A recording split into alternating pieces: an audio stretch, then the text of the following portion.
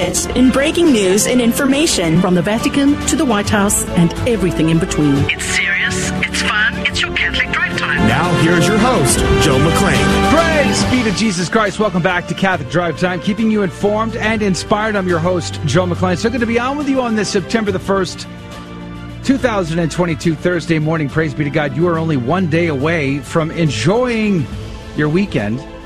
But here's a good question. I mean, so many of us absolutely love St. Padre Pio. We have a devotion to St. Padre Pio. He's my confirmation saint. I mean, he chased me into the Catholic Church, praise be to God.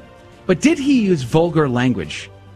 Especially when he was trying to be a little bit more, let's just say, stern with ardent sinners who refused to actually be, repent. Sinners who refused to change their ways. He had a little bit of a reputation, but would he have used vulgar language? You know, we discussed the Shia LaBeouf conversion story and the conversation with Bishop Robert Barron last week and how St. Padre Pio affected him in the traditional Latin Mass. That video is available to you if you want to recount that. The podcast is as well. However, there's a scene from the film that's been released where Shia LaBeouf depicts St. Padre Pio actually using the F-bomb with somebody in the confessional. And I'm going to share that scene with you. I've edited it to take out the F-bomb, but nonetheless, I'll share that. But we're going to have a conversation with a director, Angelo Labuti, who's been on the program many times. He has a movie about St. Padre Pio that he's working on as well. And he also has a very, very unique, very close connection to St. Padre Pio.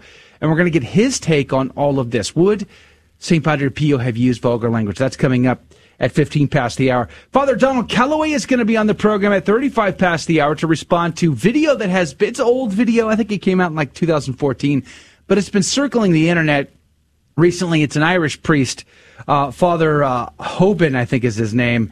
And he's basically lamenting young priests today in Ireland because they're just a little too reverent or a little too old school. They're a little too traditionally minded for his take. In fact, he wishes he'd rather have no priests than those priests. And that's kind of strange coming from Ireland since they're basically dying on the vine. Father Donald Calloway will respond to that coming up at 35 past the hour. 600 Mississippi National Guardsmen are out helping to distribute water. There's an ongoing water crisis there. Please do keep them in your prayers. A U.S. District Court ruled Thursday that California must exempt employers and churches from paying for abortions and their health plans. Praise be to God. Ford Motor Company has recalled like 277,000 vehicles because their backup cameras are getting foggy. So if that applies to you, you go to your local Ford dealer and get that taken care of. Texas Governor Greg Abbott is now busing migrants to Chicago in addition to D.C. and New York. That's fun. And then Mary Queen of Angels Catholic Church, a historic Kansas church, has suffered severe damage. Please do keep them in your prayers. The good news is, praise be to God, the crucifix and the altar appeared to be untouched by the flames. That is good news indeed. Good morning to you, Rudy Carlos.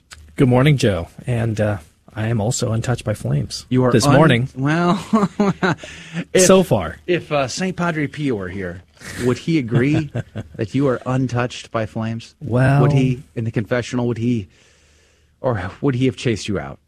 I wish sometimes that the confessors would chase people out of the confessional. Just like he used to. I did get chastised once in a confessional. I think it's good. I think the best confessions I've ever made are the ones where I've had a little bit of pushback there, especially when the priest will ask, well, what is your purpose of amendment?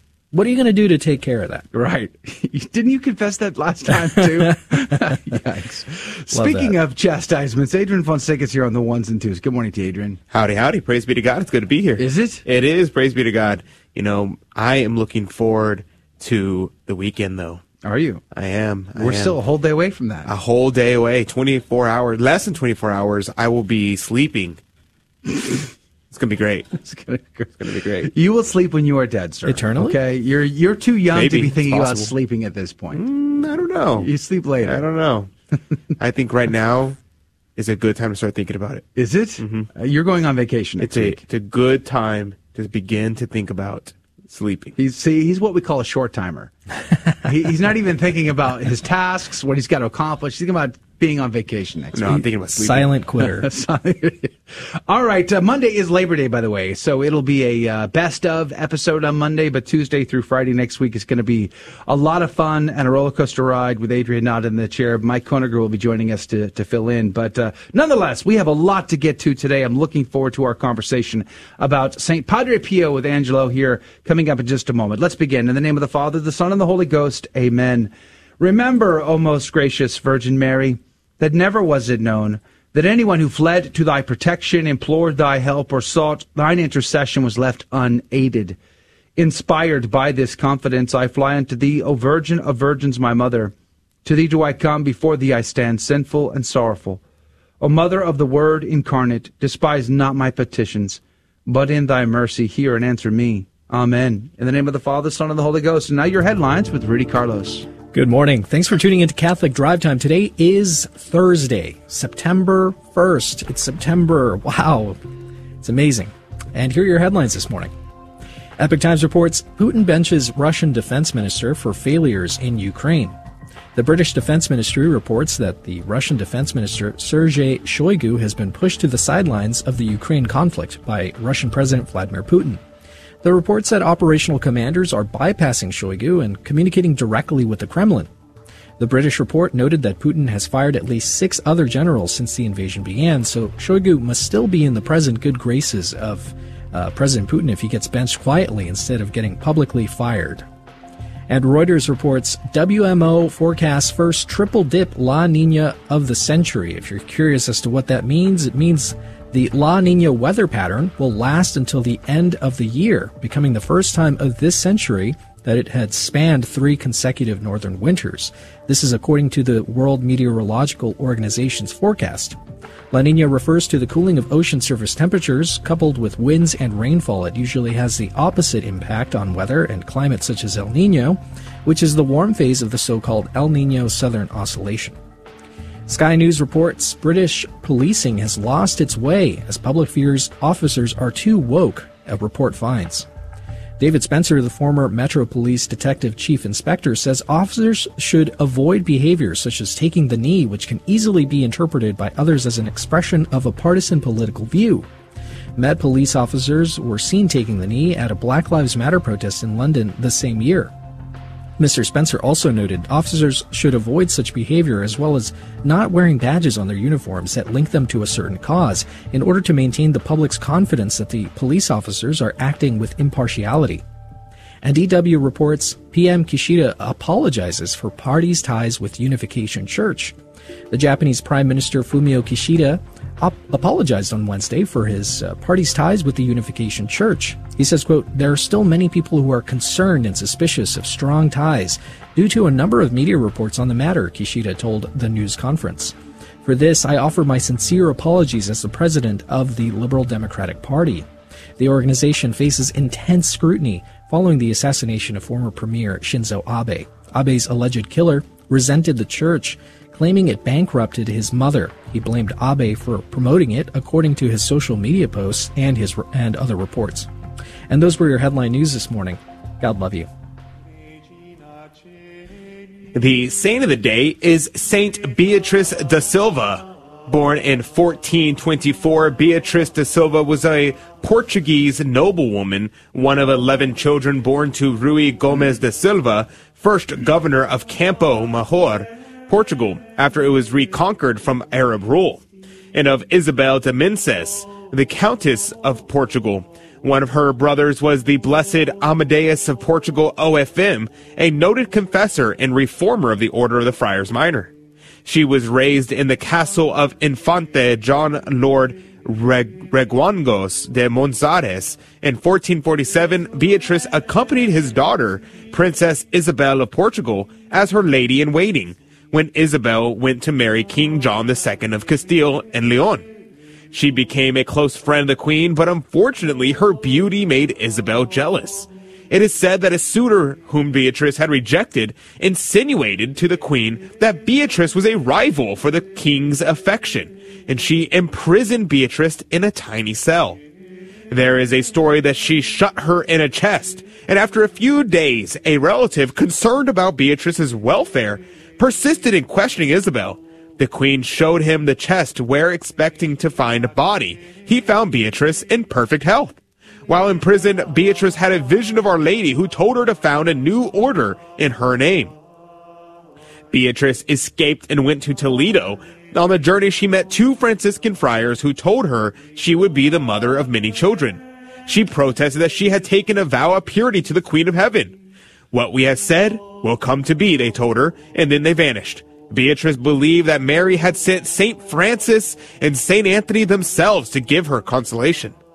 In Toledo, she took refuge with the Dominican nuns for 37 years, led a life of holiness without becoming a member of that order. In 1484, Beatrice and a few companions took possession of a palace in Toledo, set apart for them by the new Queen Isabella, who married Ferdinand of Aragon, you know, the one who sent out Christopher Columbus. Isabel of Castile was a devout woman and took a great interest in Beatrice's work. The monastery was named Santa Fe, which was dedicated to honoring the Immaculate Heart of Mary. In 1489, with the permission of Pope Innocent VIII, the nuns adopted the Cistercian rule, bound themselves to daily recitation of the divine office of the Immaculate Conception, and were placed under obedience to the ordinary of the diocese. Beatrice chose the habit, which is white with a white scapular and blue mantle with a medallion of Mary under her title of the Immaculate Conception. Beatrice died in 1492 in the monastery which she had founded. Her remains are still venerated in the chapel of that monastery. Beatrice was beatified on the 28th of July 1926 by Pope Pius XI. Saint Beatrice da Silva, pray for us. Praise be to God in all things. The gospel today comes to us from Luke chapter 5, verses 1 through 11. While the crowd was pressing in on Jesus and listening to the word of God, he was standing by the lake of Gennesaret. He saw two boats there alongside the lake. The fishermen had disembarked and were washing their nets. Getting into one of the boats, the one belonging to Simon, he asked him to put out a short distance from the shore. Then he sat down and taught the crowds from the boat. After he had finished speaking, he said to Simon, "Put out into the deep water and lower your nets for a catch." Simon said in reply, "Master, we have worked hard all night and have caught nothing. But at your command, I will lower the nets." When they had done this, they caught a great number of fish, and their nets were tearing. They signaled to their partners in the other boat to come to help them. They came and filled both boats so that the boats were in danger of sinking. When Simon Peter saw this, he fell at his knees, at the knees of Jesus, and said, "Depart from me, Lord, for I am a sinful man." For astonishment at the catch of the fish they had made seized him and all those with him, and likewise James and John and the sons of Zebedee, who were partners of Simon. Jesus said to Simon, "Do not be afraid. From now on you will be catching men." When they brought their boats to the shore, they left everything and followed him. The Gospel of the Lord. Praise to you, Lord Jesus Christ. Haydock's commentary this morning said, quote, "Such was the excess of St. Peter's humility that he judged himself unworthy the presence of Christ, and by this rendered himself more worthy. So the centurion, for a similar act of self-abasement, merited to hear from truth itself that he was preferred to all Israel." Close quote, Haydock's commentary. He goes on to quote actual St. Gregory of Nazianzus in the 4th century, saying, quote, "When Christ commanded Peter to let go the net, as great a quantity of fishes were taken as this Lord of the land and sea wished. For the voice of the Lord is the voice of power, at the command of which, in the beginning of the world, light and every created thing sprang into existence. This it was that so much astonished Peter." Close quote, St. Gregory of Nazianzus. Pray for us. Well, according to St. Ambrose, it was this miracle that shows Peter was to call other laborers, because it was in Peter's boat that our Lord taught. It was in Peter's net that the fish were caught. And it was when Peter called the others to help. Peter being the first among the apostles. Sort of the hinge, right? I want you to meditate upon that today, the significance of St. Peter. We'll be right back. Angelo Rubudi's coming up next. often told that so long as sexual activity is performed between consenting adults, there's nothing morally wrong with what's done. Is this a reasonable way of morally evaluating sexual behavior? I don't think so, and here's why. First, such reasoning justifies disturbing acts like that of Orman Meiwes, who butchered and ate a willing victim that responded to an advertisement placed on the internet. I don't think we want to say consensual cannibalism is okay. Second, the assertion arbitrarily picks consent as the only aspect of nature's design for sex as having any moral significance. If we must reverence nature's design for consensual sex, then why is it okay to not reverence nature's design for procreation? If it's okay to reject one, well, then it's okay to reject the other. So rather than reverencing consensual sex, this argument undermines it. I'm Carlo Broussard with the ready reason for Catholic Answers, Catholic.com. Ladies and gentlemen, this is your captain speaking. We're currently cruising at 39,000 feet. We'll turn that seatbelt sign off for you and let you move about the cabin. Looks like we'll have you at the gate in plenty of time for you to get to confession before Mass this evening. Wouldn't it be great if everyone regularly went to confession? Why not start today? A friendly suggestion from Guadalupe Radio Network. Praise be to Jesus Christ. Welcome back to Catholic Drive Time, keeping you informed and inspired. I'm your host, Joe McClain. So good to be on with you. Coming up at 35 past the hour, Father Donald Calloway is going to be our guest.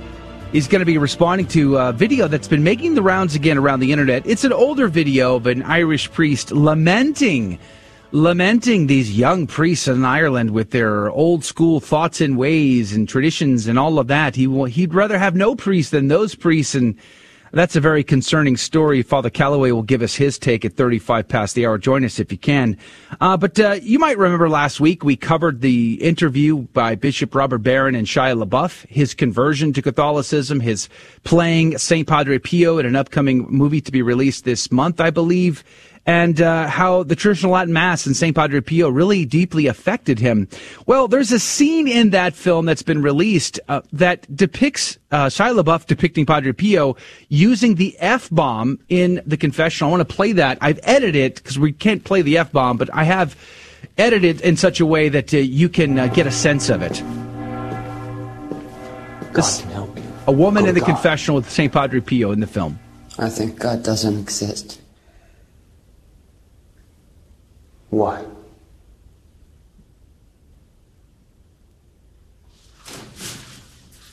If you continue behaving the way you're behaving, you're going to hell. You understand that? You understand that?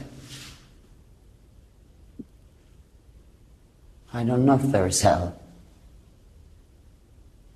You don't know if there's hell? No. You will when you get there.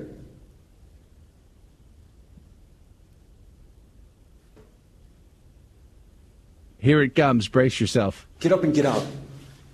Get out. Get out. I have a question for you. Shut the up! Say Christ is Lord. I think Say Christ is Lord. Well. Thank you, Adrian. Say it! That is a very concerning scene, in my opinion, and for many of us who absolutely love St. Padre Pio, we wonder and ask the question, would St. Padre Pio have ever used such vulgar language? He did have a reputation, but to discuss this, we've invited Angelo Labuti, who is a director in Hollywood. He is a visual effects artist. He is an incredible man. He's working on the Eucharistic Miracles film, but he also is in pre-production on his own Padre Pio film, and he joins us now by Zoom. Good morning to you, Angelo. Good morning, everybody.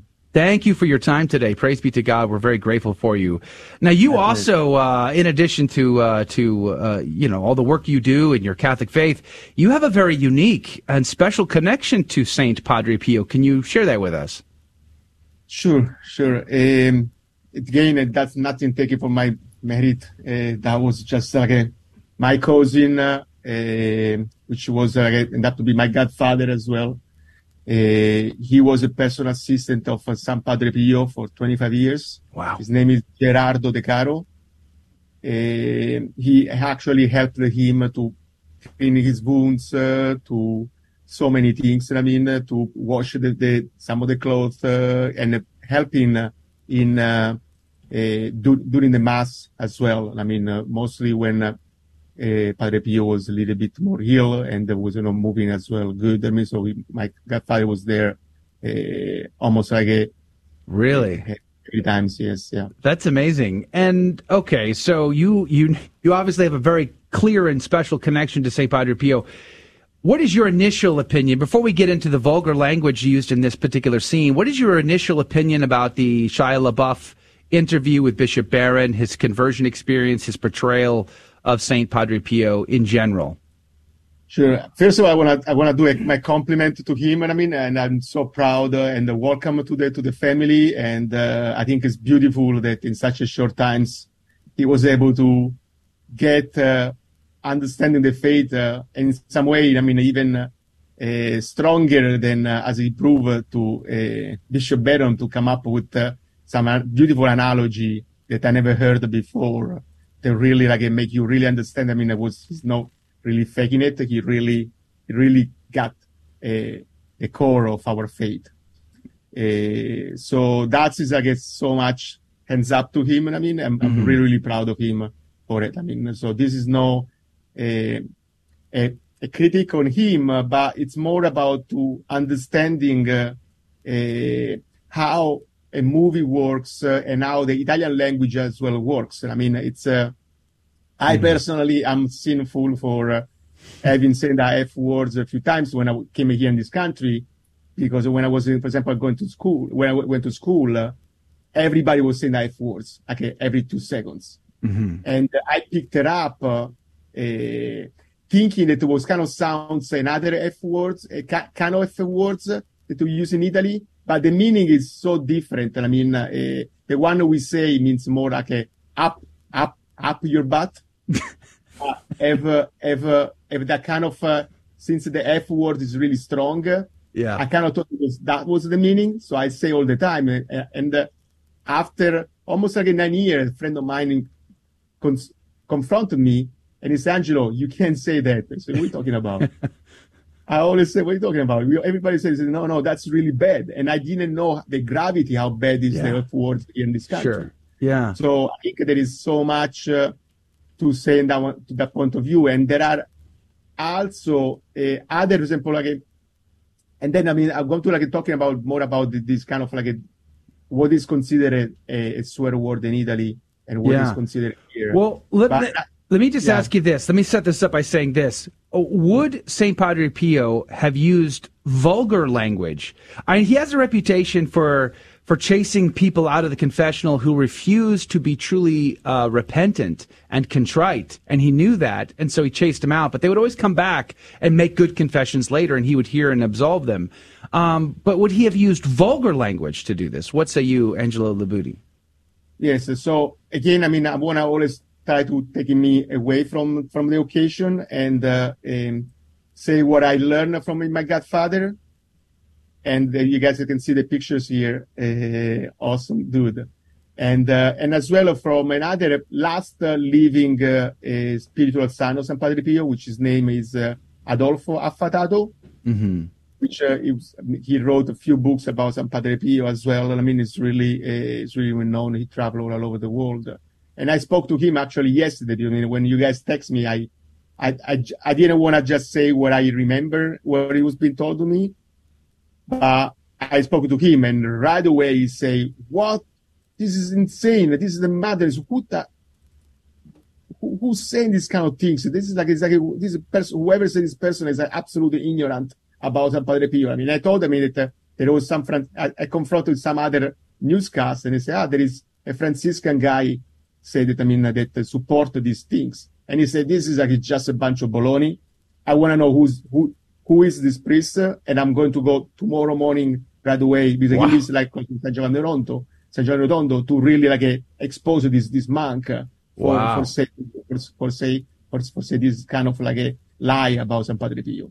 Yeah. So that was his reaction. The way I do remember for my godfather speaking, it's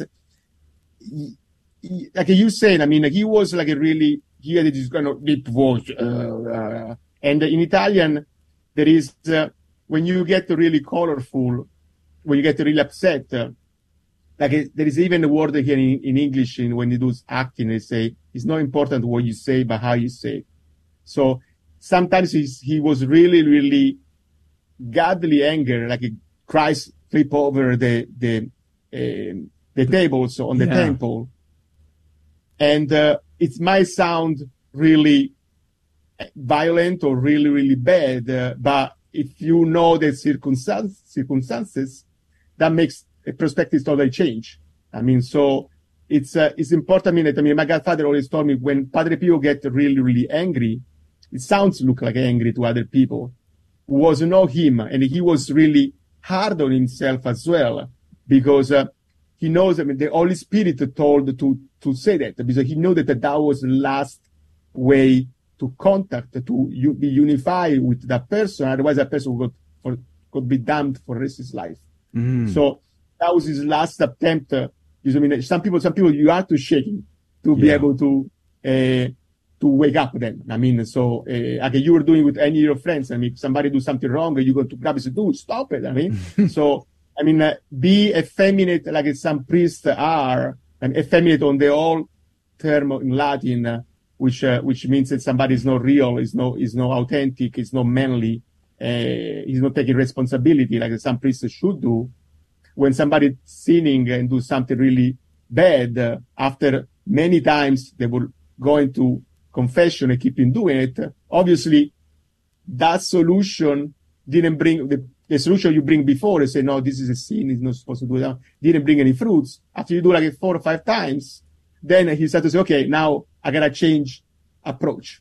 So I think it's really, really important to understanding the way some Padre Pio was saying some things. So, all right, so we're down to about 3 minutes here left with Angelo Libutti. Shia LaBeouf's depiction of Padre Pio using the F-bomb in the confessional, I felt like that was offensive to me. I was offended by that and shocked by the use of that, putting that word in Padre Pio's mouth. But from a movie-making perspective, what do you see in this scene here? Do you think that they'll release this scene in the actual final edit, or do you think it'll be cut? What is your opinion of that from a movie-making perspective? First of all, I wanna again, I wanna take it out from Shia LaBeouf, because it's the director and the editor that are in case guilty for it. When you're on set, you try so many different takes, and sometimes you say something that, you're just preparing yourself and you focus and you come up with some of the things. So, people have tried to stop him to blaming on, I think, Judge Shia, because he's not the guy making the final choice. He's the director, and sadly, the director is well known to don't be like a really pro-Catholic and be done a movie like a really questionable. And he's like, so it's like we can really, we have to understand. I'm surprised too as a filmmaker to see how much an editor as well have a strong saying towards the end of the movie. The actor is just present at the beginning and leaves after filming. But the movie is still work months and months after. So I hope they're going to take it off. There are so many ways to cheating in filmmaking. Because you want to keep the authenticity about the priest and to Padre Pio. But again, it's more a choice done from the director finally at the very end, or even the producer sometimes. They like to put the twists on this way. It's become controversial and they become more popular. Sadly there is lots of these kind of things. That's pretty much my point of view. And the last things too, when you are on set, not everything goes accordingly for what you're planning to do it. So, sometimes, you trying to say something as an actor to having a different kind of outcome for the other actor speaking to it. So you try to motivate each other to have like a good feeling back and forth. So I don't see nothing. I think things can have gone in that kind of way. He said that kind of word as it takes, but it's all about the editor. Well, we're out of time, but Angelo Libutti, God bless you. Thank you for your time today. And I'm excited about your Padre Pio film. And when you get that more further along, come back. We want to hear more about that project. That looks very, very exciting. So be on the lookout for Padre Pio Christ-like by Angelo Libutti and others. But God bless you, Angela. Have a great day. Hey, after this very quick break, we're going to have a news update and Father Donald Calloway. This is Dale Ahlquist with a Chesterton Minute. Have you ever heard someone say, the Catholic view of marriage may be an ideal, but it cannot be a reality? Well, G.K. Chesterton says, it is an ideal in a diseased society. It is a reality in a healthy society. For where it is real, it makes society healthy. We know we cannot make a perfectly healthy society because while we believe in marriage and the church, we also believe in something called the fall of man, which also has an effect on society. But the point is that we believe not just in an ideal, but in something practical. Practical in the sense that we want to make something. We want to create Christian families as opposed to those who are always ready to destroy the family, who give up on the ideal and give in to whatever is easiest at the moment. Want more than a minute? Chesterton.org. Hi, Julie Carrick here, host of We Sing Our Faith, sharing the music and ministry of many of today's Catholic recording artists. I am delighted to be the host of this weekly program on Saturday mornings at 9 o'clock Central Time. Julie Carrick with We Sing Our Faith, Saturday mornings at 9 o'clock Central, here on the Guadalupe Radio Network. Welcome back to Catholic Drive Time, keeping you informed and inspired. And now more headlines. The Japan Times says, we're hiring. Babies wanted for Japan nursing home. A nursing home in southern Japan is hiring babies for a very important job, to keep its elderly residents company and make them smile. The salary? Well, the salary is a whopping free diapers and milk formula. New recruits at the facility in Kitakyushu must be under 4 years old, and their guardians have to sign a contract stipulating that the babies and toddlers can show up for work whenever they feel like it. They are allowed to take a break when they feel hungry, sleepy, or depending on their mood, the contract says. More than 30 babies have signed up so far, tasked with lifting the spirits of more than 100 residents who are mostly in their 80s, said Kimi Gondo, head of the nursing home. The mere sight of babies makes our residents smile, she said, adding with a chuckle that there aren't any shifts or rosters or anything like that. Breitbart reports California artist rebuilds anti-Xi Jinping statue destroyed by Chinese spies. This is a really interesting story. I'm going to be covering it tomorrow in depth in the Memory Hole news segment, so take a look for that. Subscribe to the Catholic Drive Time channel on YouTube, and you'll see the update there. The story goes, in July, the U.S. Department of Justice indicted 2 agents of the Department of Homeland Security for working with a ring of Chinese spies, whose mission was to intimidate and silence critics of the Chinese communist regime living abroad. One of their victims was an artist named Chen Wei-ming, whose sculpture blaming China for the coronavirus pandemic was torched by the espionage team in July 2021. The indomitable sculptor has once again recreated the work using non-flammable materials. Chen's statue and its replacement are 3-story sculptures of Chinese dictator Xi Jinping with half of his face melted away to reveal a grinning death's head. Xi's hair has been replaced by Hellraiser-type spikes reminiscent of the infamous coronavirus cell, and the base of the statue is labeled CCP Virus, a blood-stained rendition of the communism's hammer and sickle punctuates the display. And the Daily Wire reports major retailer will lay off 20% of staff and close 150 stores. Bed Bath & Beyond is preparing to cut 20% of its workforce and close up to 150 stores, the company announced yesterday. Among other changes in tactics, Bed Bath & Beyond is shifting its merchandise allocations to prioritize popular national brands and new direct-to-consumer products. There was a video that started to circulate the interwebs of a priest from Ireland. He was, I think he was just about 70 years, on the doorstep of 70, somewhere in there. And he was lamenting young priests. In fact, his words were he despairs young priests because they seem to embrace the old values, the old school, the tradition, and all of that. And he said it would be better if they didn't have them at all. And that got a lot of attention from Catholics all over the world. And we thought we'd talk about why would such statements be said in a country where there was only 4 new seminarians just this year. And we've invited Father Donald Calloway to give us some insight here. Congregation of the Marian Fathers of the Immaculate Conception of the Most Blessed Virgin Mary, an author of many, many books and speaker, an evangelist and a surfer at that, and he joins us now by phone. Good morning to you, Father Donald Calloway. Hey, good morning, Joe. Good to be with you, buddy. Yeah, praise be to God. It's good to hear your voice again. I know you're a very busy priest traveling the world.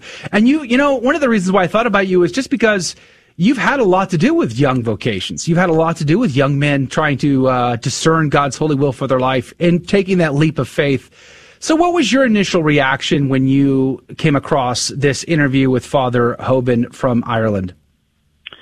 Well, I mean, I probably can't say what my initial reaction was because I'm just like, what planet is this guy living on? I mean, my experience has been the exact opposite. I mean, we're looking for guys who want traditional values, who want, you know, to celebrate masses with reverence. We want guys who want to wear cassocks and who preach about sin and its consequences. And that's the exact opposite of what this priest was saying. So I'm just like shocked. I'm like, what are you talking about? I couldn't believe what I was hearing.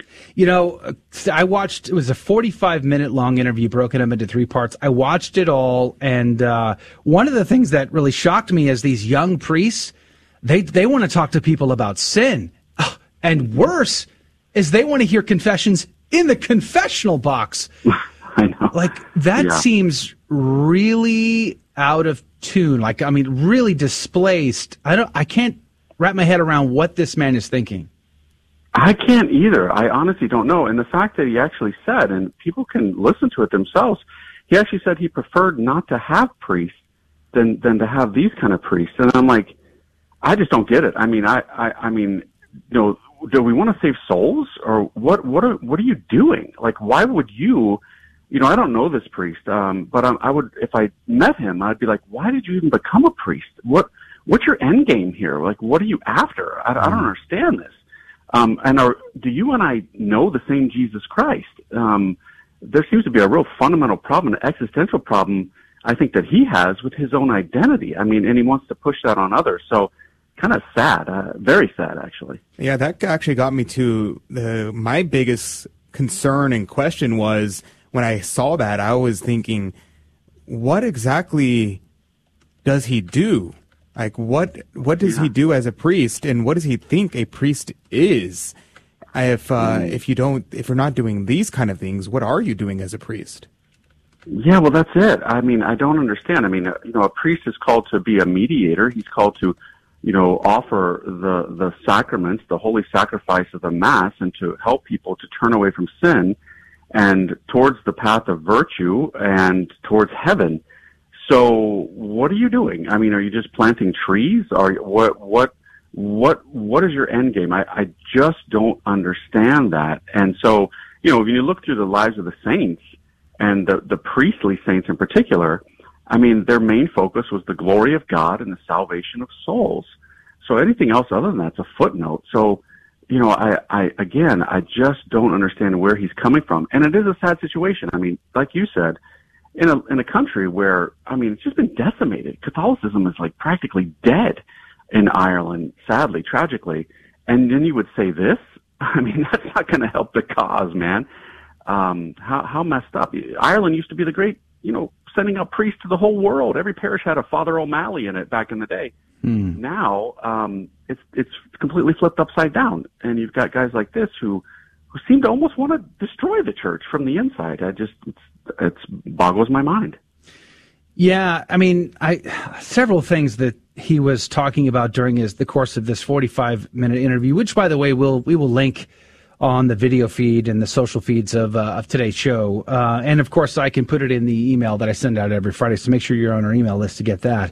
But nonetheless, one of the things that he hammered in the 45-minute conversation, he brought it up several times, actually, and he talked about the need for married priests. In his world, he said, you know, I think he truly believes that if we simply allowed for priests to be married, it would solve all the problems. And furthermore, he lamented that these young priests did not act like the peers. They didn't act like other young Irish people, which, by the way, statistically aren't behaving very well these days, it would seem. So it seems very strange. Now, as a priest, you've had to embrace celibacy from a life, as we all know, from your conversion experience, which is famous now. That must have been difficult at first, but yet grace pours forth and gives you what you need. Is that not the case? No, absolutely. I mean, it's not an easy vocation, but it's a call. It's the Lord calls you to it, and He gives you the grace to live it. And for some reason, I think this priest forgets that, the church does have in certain rites, many Eastern rites, married priests already. And so acting as though this doesn't already exist in certain parts of the Catholic Church, it does. But we need both sides of this coin. And so in the Latin rite, we traditionally do not marry. Yes, sometimes there's converts from Anglicanism or something, and they, are ordained Catholic priests and they have a wife. Okay, but that's the exception. There's a beauty in living this way of life, a celibate life, because you're totally dedicated to God. I mean, I've met married Catholic priests and their wives, and, they say, this isn't really the norm, and it shouldn't really be promoted. And the wives say that in particular. They're like, because my husband is divided. He's worried about me, as he should be, but he's also worried about his flock, as he should be.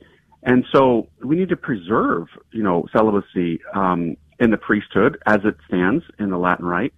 So I don't know where he's coming from. That's not going to solve the problem. The problem is actually, it seems to be what he's complaining about is sin. He's worried that young priests are preaching against sin. Hello. I mean, what gospel, are you preaching there, Father? So we've got to turn back to calling things out and leading souls to growth and holiness. And I myself pity this particular priest. I pray for him. I really and truly do. Father Calloway, hi, this is Rudy here, and I have a question. When you became a priest, you were effectively separated from the laity. You became a leader. And, one of the ways that people differentiate a priest from the laity is by the way that they dress, by their priestly dignity, how they act around people. Can you talk a little bit about what that's like, and why do you think that there's people who want to blur the line there?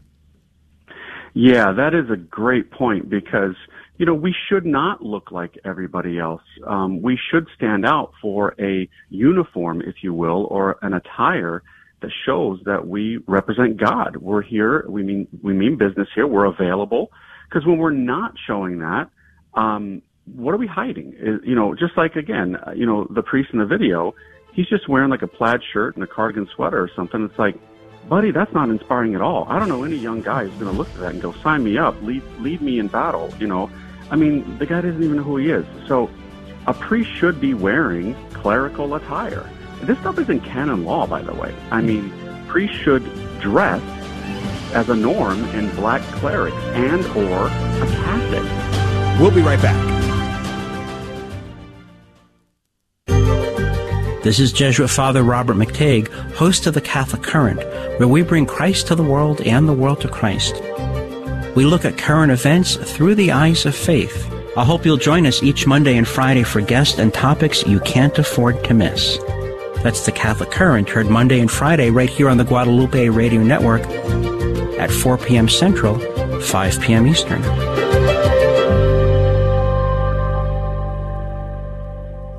Hello, this is Steve Gleason with your one-minute tool for Catholic evangelism. Here's the question for your non-Catholic friend. Your only daughter met a fine young man who was a committed Mormon. She now wants to join his church. What's your answer? Well, here's your 3 best friendship tools for Catholic evangelism. Number 1, a reason for no. Doctrinal positions such as the deity of Jesus and the Trinity. Your reason for yes. You deem seemingly moral character as superseding biblical truth. Secondly, orthodoxy. Your answer is probably no. But how and why? Your resistance to Mormon doctrine does not just come straight down from the Bible. It comes from the first 5 centuries of brilliant theologians, bishops, and popes. These Catholics wrote, debated, and fought for truth. Example, in 250 AD, 311, and 417, 3 different popes excommunicated 3 different heretics, Sabellius, Arius, and Pelagius. They denied the Trinity, the eternal deity of Jesus, or taught that human effort warranted salvation. Would your pastor excommunicate a heretic? Well, unfortunately, your pastor can only remove someone from his local congregation. But that's okay. That guy will probably end up being welcomed at a church down the street.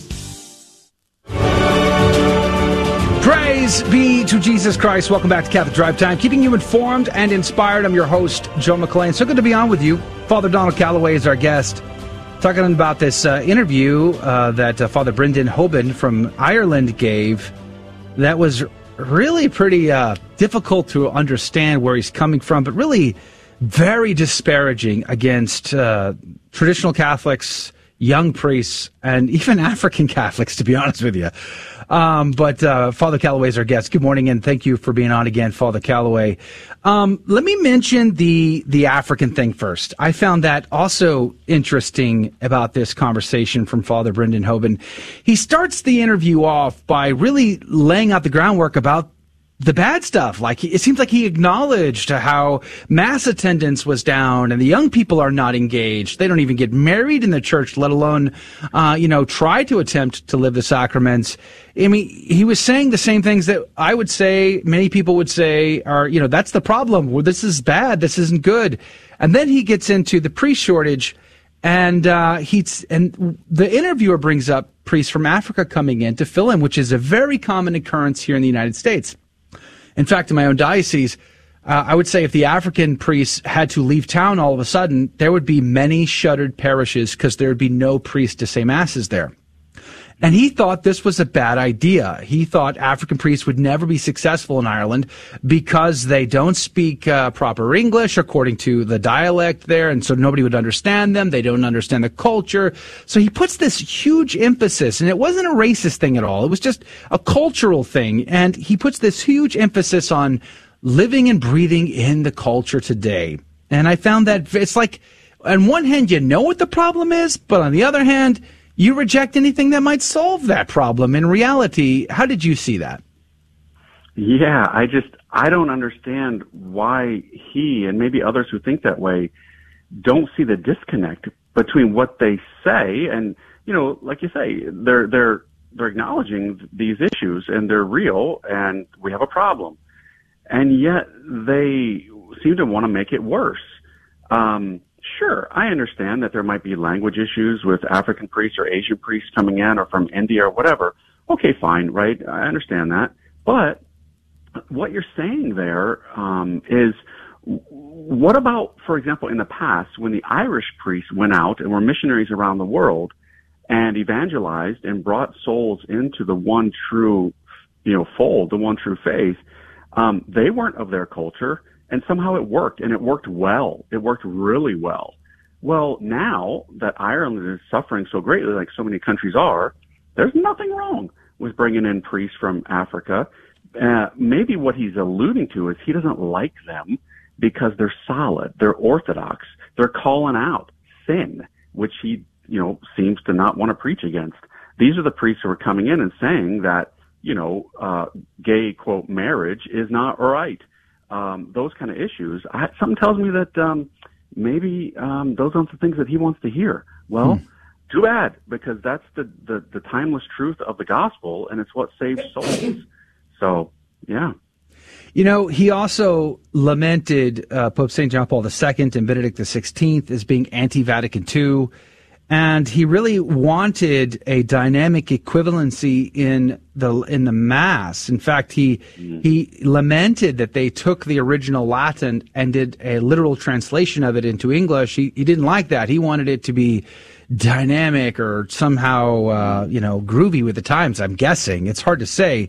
But that brings me to sort of the big thing, as he would say, as Father Brendan said in his interview, the elephant in the living room. And that is his very disparaging comments against traditional Catholics who embrace the traditional forms of piety and liturgy of the church. And this is something we're seeing in much more stark detail today in the church. There's a division being fomented right now among the body of Christ. And it reminded me of Bishop Thomas Tobin recently put out a tweet where he said, we have to embrace the traditional Catholics. I go to a traditional Catholic church. Our church is packed. In fact, I get annoyed sometimes because it's too packed, and there's too many young families with too many kids, and it can be noisy at times. But why do priests like Father Brendan and others? Why do they really fear young, more traditionally minded Catholics? Well, I mean, my guess is that maybe it's because with those practices, whether it's the traditional Latin Mass or just traditional practices of piety, those bring with it a very clear black and white catechesis. And a lot of people today don't like that. They want wiggle room. They want, areas that they can call gray. But again, that's not how it is. There is black and white. And so this all-out assault on traditional Catholicism, the traditional Latin Mass, personally, I don't understand what is going on here. I mean, I know these people. I love these people, and they're so devout. What was it? 3 years ago, there was a survey taken in North America among Catholics that showed that 69% of them do not believe in the real presence of Christ in the Eucharist. Now, I can tell you right now, that survey was taken among those who do not attend the traditional Latin Mass. That would have been those who attend the Novus Ordo. And I'm not against the Novus Ordo at all. That as long as it's celebrated reverently, praise God. It's wonderful. But had they taken that survey from those who attend the traditional Latin Mass, I guarantee you it would have been 100% believing in the real presence. So we got a problem here. I mean, why are these families who are so good, so pious, so devout, so holy, being attacked? I think because there's a theology that a lot of people don't like, and they'd like for it to change. And so, we're in a mess. There's division, and we need, in my opinion, like a biblical event, brother, to get us back to some common sense and some basics here, because we have infighting, and it's not good. Some would say that the modernists won at the council at Vatican II, and we should just get over it and embrace that. But I feel like that's not in keeping with the history of the church. The church has wrestled back and forth over the centuries, but one shouldn't just give up on everything that came before, should they? No, of course not. And plus, here's the thing, is I'm not convinced that we've ever gotten the Mass of Vatican II. I mean, if you go to your average Catholic parish, Novus Ordo parish, they're actually not doing the Mass according to the actual documents of the Second Vatican Council. I mean, it didn't say jettison Latin. It didn't say get rid of Gregorian chant. It said to emphasize it. So, a lot of people, maybe Father, this priest himself, when they say you're against Vatican II and the Mass of Vatican II, buddy, I think you need to look at the documents yourself and realize you haven't been probably celebrating the Mass as Vatican II wanted it to be done. I don't think most parishes are. So there's an agenda. There's some behind this stuff that's deeper, and I think it's theological. I think that there's a big problem here. And so, this is deep stuff, and oh, man, we need to pray. We need to pray. Oh, for sure. I agree with that. I think there's a theological problem here in hand. But, the other thing is when I look at a priest like this in his old age, he's really in his last years. They're defending a legacy, something that they had for all of their life. And at the end of their life, they don't want to look back and say, oh, maybe this was harmful. Maybe this didn't serve the souls that were under my care. What do you think about that? Yeah, you're probably right. I mean, that's just innate within us, right? Especially as men, we want to leave a legacy, or we want to leave something behind. Okay, that's understood. But if you've jacked it up and all the statistics prove it, just have the humility to say, I jacked it up. I mean, repent and turn from that, and let your repentance and your humility be your legacy and enter the kingdom of heaven. But if you go stubbornly to your grave, when all the statistics prove it was failed, well, gosh, man, that's not good. So I do pray for these men. They're my brothers as brother priests, and I want them to be holy and happy and go to heaven. But I don't know. Sometimes there's just a stubbornness there. Now, you belong to a religious community, and I know that there are religious communities right now who are rejecting good holy vocations because those candidates tend to be more traditional and want something that feels more traditional, and I feel like that's a tragedy. How many people with holy vocations are being sent home and now are confused about it all? What say you, Father Donald Calloway? No, we're looking for good men. We're looking for guys who want to celebrate the Mass with reverence, who want to dress as priests, who want to preach against sin. Yes, it has to be done with love and compassion and tenderness and mercy. Yeah, duh, it's a no-brainer. But you have to preach the truth. You have to live authentic Catholicism. And that's what we're looking for. And we're flourishing. I mean, we have 26 seminarians right now. Wow. We're cranking out guys left and right. So, that's the case with so many others. I mean, you look at religious communities of nuns. I mean, it's the ones who wear a habit, who love the faith, who aren't old, frumpy women who are ticked off that they can't be ordained and just want to go plant trees and protest at a border or something. I mean, it's the ones who are in love with Jesus Christ and want to be his bride that are flourishing. It's a no-brainer to me. And so I'm grateful for the vocations that we're getting. They're good men. That was the other thing Father Brendan Hoban from Ireland pointed out. He really feels the church has always been anti-woman and lamented how anti-woman we are. Now, I don't think he went as far as saying that they should be ordained, but they should be definitely in charge of everything. That's kind of what it sounded like he was saying. And that boggles my mind because I love history, and I like to read and study church history. And, it was because of how pro-woman the church was that many in the early church, many ladies flocked to Catholicism and brought their stubborn pagan husbands with them. I don't understand how they see the church as anti-women simply because priests are men. Yeah, it's the complete opposite. This is clueless mentality. I mean, the greatest human person who ever lived was a woman, Our Lady. Jesus is a divine person. So the greatest human person was a woman, and she wasn't a priest, and she didn't want to be one. And yet she's greater than any priest. So where's the disconnect here? And the church has actually done the opposite of what he said. The church has elevated the uniqueness of femininity and womanhood and motherhood. I just don't understand that mentality. So I just pray for him because there's so much confusion there. You got a really quick minute here before we have to say goodbye, but what would you say to a young man who wants more and not less, wants the epic and the divine and the sacred? What would you say to him? You got about seconds. I would say stay close to Our Lady, pray that rosary every day, go to frequent confession, and just, desire holiness, glory of God, and salvation of souls. Amen. That's what we're dealing with. Well said. Praise be to God. Father Donald Calloway, thank you for your time today. We're so grateful to you. You can check him out online at fathercalloway.com. God bless you, Father. We appreciate your time. God bless, brother. That's going to do it for hour number one. Join us in the second hour. We have a lot more in store. Go to grnonline.com/CDT. God bless you. This is a Messy Family Minute with Mike and Alicia Hernan. How can you turn a simple daily routine, something ordinary that you do every day, into a tool to renew your marriage? Transform a routine into a ritual. Rituals can build up and revive your marriage because it's a routine that has a positive emotional meaning that points to a deeper reality. Rituals can be little things like saying I love you each day before leaving, or longer, like a daily evening or morning walk together. One couple I know has a forgiveness ritual when they reconcile at the end of every day. Some tips on rituals. Make it a habit so it's easy to maintain. Make it time limited so there's a recognizable beginning and end. And the last tip, tie it to something you already do, like brushing your teeth or getting ready for bed.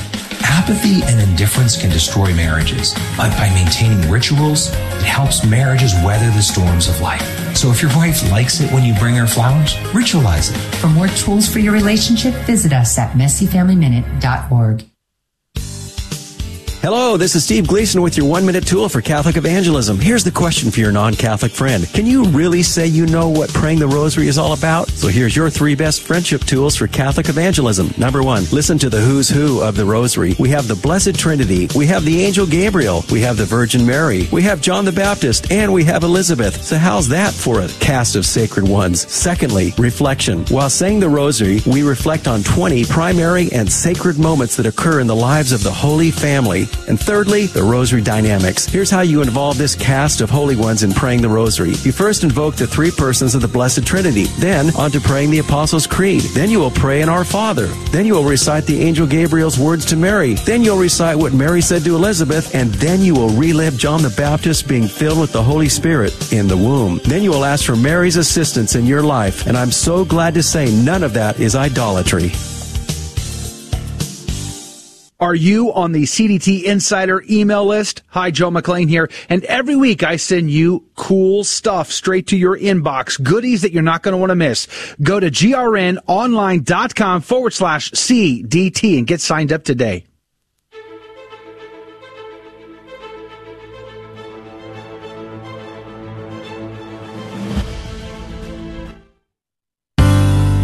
Hi, I'm Jerry Trezak. And I'm Jean Trezak, and we're with Marriage Encounter here in Houston. Thank you for listening to Catholic Radio on KSHJ 1430 AM on the Guadalupe Radio Network. Welcome back to the show. Hector Molina is going to be our guest here in just a little bit. We're going to be covering the Sunday Gospel, getting you ready for Holy Mass this Sunday. In advance, meditating, pondering, diving deep upon the Holy Gospel. But two great conversations last hour, if you missed them. Now, here's the good news. Angelo Labuti. So his godfather was a personal assistant to St. Padre Pio for like 24 years. His cousin was one of St. Padre Pio's spiritual sons. So Angelo has a very close connection to St. Padre Pio. And, we were discussing whether or not St. Padre Pio would have used vulgar language in his discourse with penitent souls. Because in this Shia LaBeouf movie, there is a scene where he is using the F-bomb. We did play the cut. I did edit that out. So, shock value there. But nonetheless, and it's an interesting question. If, in fact, St. Padre Pio never used such vulgar language, would it be okay then for an actor to depict him in that way? And how would we feel about that? What do we think about all of that? So Angelo Labuti's conversation about that was very fascinating to me. The good news is he's going to be on with us again coming up at the second half of this hour to continue that conversation during our after show. So if you would like to maybe ask Angelo direct questions about, his family's connection to St. Padre Pio, you're welcome to do so in one of our live video chats, which is going to be all linked up on our website at grnonline.com/CDT. That's grnonline.com/CDT. And, of course, we had a great conversation with Father Donald Calloway about sort of that reaction to this video that's been making its way around the Internet yet again. Now, the Father Brendan Hoban video is not new. It is actually pretty old, but it's been making new rounds, and sort of everybody's been seeing it for the first time. They didn't catch it back in 2014, so they're reacting to it. And I think for good reason. Ireland's not doing well. So I really appreciated Father Calloway's response to that. I will include all of this in our weekly email to the CDT Insider. So if you're not on the email list, let me encourage you to get in on the email list today, because tomorrow I will share with you the links to the interview itself. So that way you don't have to go searching for Father Brendan Hoban. I'll link all of it to you. You can watch his entire commentary personally, and then you can go back and listen to Father Donald Calloway's comments about that in the email. So again, to get in on the CDT Insider email, just go to our website, grnonline.com/CDT, and you can sign up for the Insider email there. Or you can pull out your cell phone and text the letters GRN to the number 42828. That's GRN to the number 42828. And again, good morning to you, Damon and Tammy and Zero BKR, and good morning to you, Jay Koch and the crew, Mike K, hanging out with us this morning, Josh Patterson and Ashley. Good morning to you. Thanks for hanging out with us on our Telegram group, which, by the way, I will give access to the Telegram group in this week's email as well. But interesting conversations, Rudy. Yeah, I would say so. It's good to have those kinds of conversations. Although the video is old, there are a lot of priests who have that sort of opinion these days. And as we mentioned in the video, or rather in the interview, Ireland doesn't really have a lot of vocations to begin with. And that's still the trend. So we have to pray for Ireland. We have to pray for the reversion of all of these wonderful countries that used to be really fervent in the faith. I think they have a part to play still to convert the nations of the world. Yeah. And what was your hot take on Angelo's commentary on Padre Pio, Shia LaBeouf, and all of that?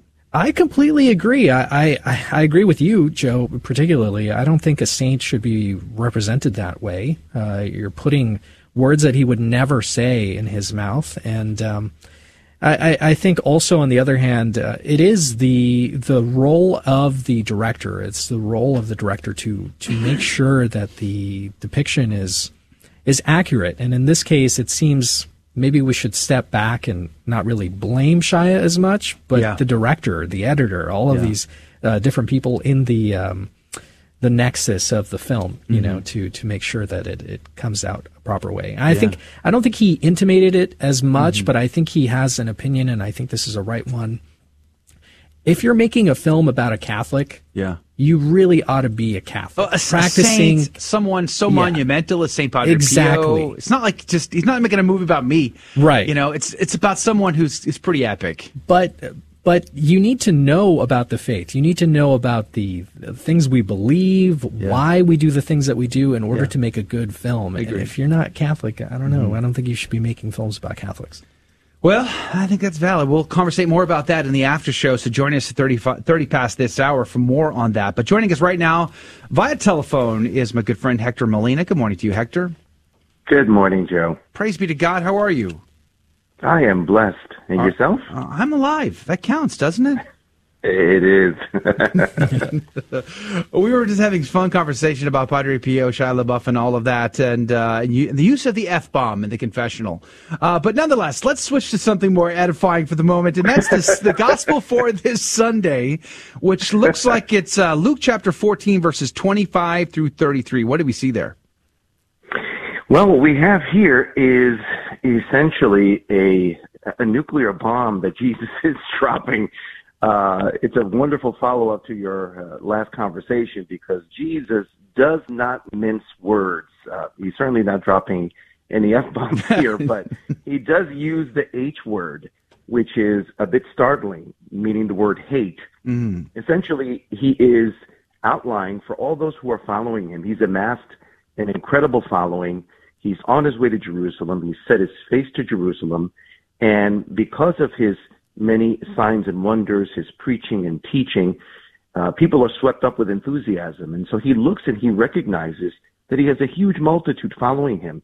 And so he, being the Messiah and the Master, wants to dissuade anyone who has a false understanding of his messiahship that they really need to assess the demands of discipleship. And so here in this short passage from Matthew chapter 10, he outlines the demands of discipleship. And one of those demands, he starts up by saying, do not think, hold on one second here, got it. It says, if anyone comes to me and does not hate his own father and mother, wife and children, and brothers and sisters, yes, and even his own life, he cannot be my disciple. And so many people bristle at this, I think for obvious reasons, because we hear the word hate, and we're saying, wait a minute, Jesus is teaching hate here? To hate our mother, father? Doesn't that go against the commandment of God? Didn't Jesus a little earlier say, love your enemies? And now he's saying, you have to hate your family members? What gives there? And it's really simple to parse out, because Jesus here is using hyperbole. Rabbis oftentimes, in order to teach effectively, they would engage certain techniques, and this was one of those techniques of exaggerated speech. And the word miseo is the Greek word that's employed here. And elsewhere in the Bible, we find this being used. For example, in Genesis 29, 30 and 31, we read, so Jacob went in to Rachel also, and he loved Rachel more than Leah, and served Laban for another 7 years. When the Lord saw that Leah was hated, he opened her womb, but Rachel was barren. So there in Genesis 29, in the whole situation, and really it was a bad situation with regard to Jacob, who had to work for a total of 14 years to be able to be betrothed to his beloved Rachel. In the meantime, his father-in-law, Laban, basically gave him her sister, Leah. And it says here, and he loved Rachel more than Leah. But then in the next verse, it says, when the Lord saw that Leah was hated. So that's an example of that kind of exaggerated speech. It's not that Jacob hated Leah, but he favored and loved Rachel more. And what we find is Jesus is using that same technique of Semitic hyperbole to exaggerate something. And if you want further proof of that, you go to the parallel verse in Matthew chapter 10. In Matthew chapter 10, verse 37, Jesus says, he who loves father or mother more than me is not worthy of me. And he who loves son or daughter more than me is not worthy of me. So in order to understand that word hatred, we need to understand the context. And when you look at Matthew 10, which is the parallel text, it gives us that context. We, Joe, essentially cannot love anyone or anything more than Jesus. If we do, we're guilty of idolatry. And Jesus is not mincing words here in the gospel. He talks about bearing our cross. Whoever does not bear his own cross and come after me cannot be my disciple. And then he talks about counting the cost. Now, I don't know about you. I have a smartphone, and we always get those notifications that say we have to kind of check out the terms and conditions in order to upload the new operating system. And I know you, Joe, you read every word of that document. Yes, in the original language, too. You keep scrolling until your finger is numb and is about to fall off. And then after you've read the document, 5 months later, you click that agree button in order to download your software. Like everyone does, right? No one reads this document. You flip through it in order to get to that agree box. You check it and you're done.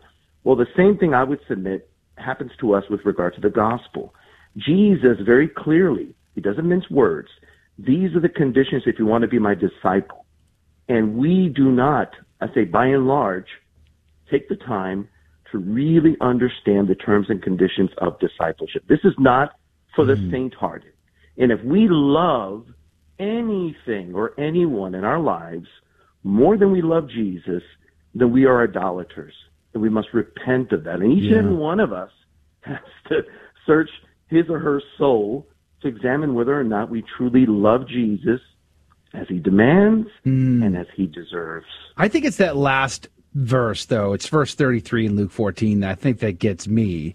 He says, any one of you who does not renounce all his possessions cannot be my disciple. And that, I think, is a punch to a gut to most of us because we white-knuckle this thing. We're holding on super tight to our possessions, to our things, to the things of this world.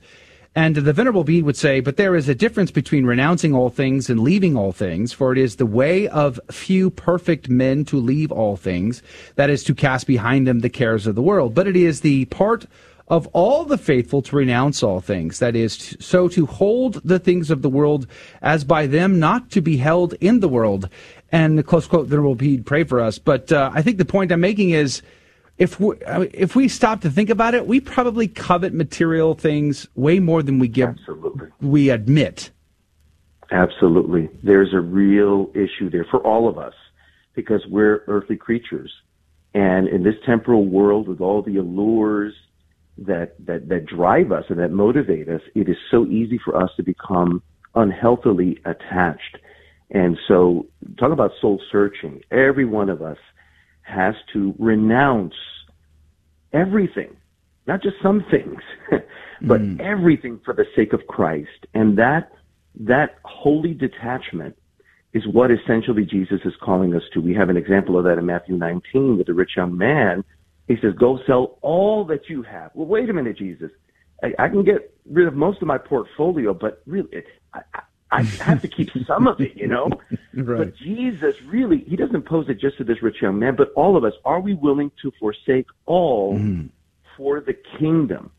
And that's a tough question, Joe. For each and every one of us, we all have idols that are in our lives that we must, on a daily basis, renounce for the sake of the kingdom. This is what Jesus demands and nothing less. Fair weather disciples, they abound. And certainly we must not point the finger at others, but really look within and examine our souls, whether or not we are actively detaching from the things of this world. Renunciation. Yeah. And so I would just submit to your listeners that the next time they go to confession, that they prepare their souls, that they really examine the idols in their lives. There's a wonderful examination of idols that people can get online. That way we can examine what are the idols in our lives that we need to renounce. Hey, we're out of time, but you can check out Hector's content on his website, HectorMolina.com. That's HectorMolina.com. Great stuff. I highly encourage you to do so. Hector, God love you, my brother. Thank you for being on, and we'll see you next week. Thank you, Joe. Dive deep into sacred scripture coming up after the break. Fear and trembling time. Prizes are at stake, and you can win. 877-757-9424. Call right now. The Bible clearly says that Jesus had brothers and sisters, but the Catholic Church teaches that Mary was a perpetual virgin. How can that be? Mark 6 verse 3 says, "Is not this the carpenter, the son of Mary, and brother of James and Joses and Judas and Simon? And are not his sisters here with us?" Point number 1 to consider. There is no word for cousin or for nephew or for niece, aunt, uncle in ancient Hebrew or Aramaic. The words that the Jews used in all those instances were brother or sister. An example of this can be seen in Genesis 14:14, where Lot, who was Abraham's nephew, is called his brother. Another point to consider, would the last thing that Jesus did on earth be to grievously offend his surviving brothers? Right before Jesus dies, John 19 tells us that Jesus entrusted the care of his mother to the Apostle John. If Mary had any other sons, this would have been an incredible slap in the face to them that the Apostle John was entrusted with the care of their mother. Also, we see from Matthew 27:55 and 56 that the James and Joses mentioned in Mark 6 as the brothers of Jesus are actually the sons of another Mary. And one other passage to consider, Acts 1 verses 14 to 15 speaks of a company of about 120 persons that consist of the apostles, the women, Mary, the mother of Jesus, and his brothers. Now, let's see. There were 11 apostles at the time. Jesus' mother makes 12. The women, probably the same 3 women mentioned at the crucifixion in Matthew 27, but let's say it was maybe a dozen or 2, just for argument's sake. That puts us up to 30 or 40 or so. So that leaves the number of Jesus' brothers at about 80 or 90, according to this scripture passage. Do you think Mary had 80 or 90 children? She would have been in perpetual labor. No, Scripture does not contradict the teaching of the Catholic Church about the brothers of Jesus when Scripture is interpreted in proper context. A beacon of truth in a troubled world. This is the Guadalupe Radio Network, radio for your soul.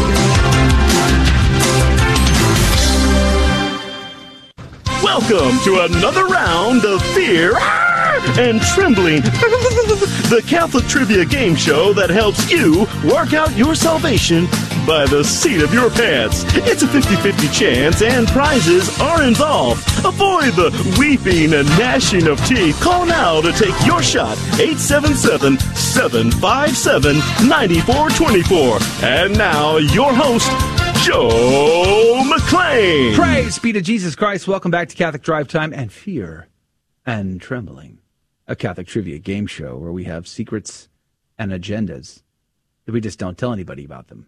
All right? But what you need to do, if you want to play the game, possibly win some prizes, call right now. Phone lines are wide open. Adrian Fonseca standing by to take your call right now at 877-757-9424. All right, technically he's sitting, but nonetheless, he's ready for your call at 877-757-9424. First caller gets to play the game at 877-757-9424. If you've never played, it's fun. I promise. I'll explain. But if it's been a while, you can try calling back. 877-757-9424 is the phone number. 877-757-9424. There are a few things we do on the down low. Number one, we like to teach the faith. So we look for teachable moments in the questions where you might learn something that you did not know before. Praise be to God. And then, of course, we like to have a laugh. We like to have a good time. And our callers are amazing, especially when they make that phone call at 877-757-9424. And then, of course, we give out prizes, which means, you know, everybody's incentivized to do this. It's fun, you have a good time, you learn something, and you win prizes at 877-757-9424. Now, here's the kicker, right? So there's always a kicker. There's always a catch. Here's the catch. We don't ask the callers the questions. They don't need to know. They might not know a single correct answer, but could still win the game. All right, so that's the sneaky little trick. Instead of asking them, we ask Adrian and Rudy. And Rudy and Adrian will give us answers. One of them will give us a correct answer. The other one will give us an incorrect answer. And then the caller will then have 15 seconds to make a decision. Whomst do they trust more? And then if they get that right, then that goes into the coffee cup of divine providence to win this week's prize. Rudy, what can they win? Praise be to God. Our sponsor this week is Saints of Heart. The winner this week is going to receive one of their beautiful pieces of jewelry. Ooh. Now, their jewelry, it features sacred imagery, such as the 3 hearts, the Sacred Heart of our Lord, or the Immaculate Heart of our Our Blessed Mother, or the Chase Heart of St. Joseph. Can't forget the Chase Heart, right? Yeah. So take a look at their store if you want to pick some up for yourself. Maybe you're coming up, if you want to get your Christmas shopping done early, you can take a look at saintsofheart.com because they feature some wonderful Catholic gifts for him and her. Personally, as I mentioned before, if you go on their Etsy store, which, by the way, you could do either or. You can go to saintsofheart.com or you can go to their Etsy store and search for Saints of Heart. Yeah. They feature silk ties. What? I'm like, whoa, silk ties with the Sacred Heart on it? Like I've never seen anything like So that. what are we talking about Yeah, I'm here? talking about real silk, 100%. Not like spider silk, but silkworms? I don't know. I don't know where it comes from. Are there's different ones? Yeah. Well, Spider anyway. silk versus silkworms. I want to get silk from goats. Hard to say. hard to find a silk tie featuring the Sacred Heart. So check them out. Baller. Thank you so Baller. much, Saints of Heart. As the kids say these days. Baller. Ballin'. All right. Saintsofheart.com. God love you. Thank you for being so generous and giving us prizes to give away. We are so very grateful. Let's go to the phones. Hey, Cindy and Jeff, good morning to you. Hey, good morning. Good morning. Praise be to God. Where are you calling from? Louisville, Texas. Louisville, Texas. What is Louisville, Texas famous for? That's a good question. We stumped him. Yikes. That was your first trivia question. Wow. Game over. It's not going well, Cindy and Jeff. I'm teasing. I'm just teasing. Louisville, that's the Dallas-Fort Worth area, right? Yeah, it is. North Dallas. North Dallas. Nice. The good news is you're within an hour of a Buc-ee's, so you can give God praise for that. There's something north of Dallas? Yeah. We're about 20 minutes from one right here, so yeah, that's not bad. Yeah. Hey. So your life is actually looking pretty good. Now, where do you go to church, Cindy and Jeff? We go to St. Catherine of Siena in Carrollton, Texas. Wow. I have been there about a decade ago. Praise be to God. And are you familiar with the game? Do you know how all of this works? Yes, we are. Praise God. Thankfully. I was afraid I'd have to explain the rules again. Now, you do know, of course, I'm on your side. It's just us. Me, you, Cindy, Jeff. It's us against them. Are you ready? What? We're ready. You're You're ready. Very disrespectful. confident. I like that. What? All right. We will start with Team Rudy, as is our tradition, our custom, which, by the way, is wearing a tie today. Now, this one is a blue field with those, what do you call those things? Red paisleys, as Paisleys. if perhaps the fires that appeared, the Holy Ghost fires that I see where appeared you're above the going with heads that. of the apostles. When I was a kid, I As thought if. paisley-like symbols on ties were for the rich folk. Really? Yeah, I only saw those ties at Dillard's. You know, and I thought, how cool would it be to own the entire tie collection at a Dillard's one day? You can if you go to a thrift store. All right, are you ready, sir? I am ready. Praise be to God. Are you sure? Yes. Can we start with a trick question? Okay. A tricky question? Sure. All right. Let's do it. Tell me, because, in fact, this is very relevant to something that just happened. What is the maximum number of cardinals allowed to participate in papal elections? This should be very concerning to everyone because the set number is 120. Is it? Yes. Okay. You fill in the rest there. Are we like at 130 cardinals right now? Well, as of this week?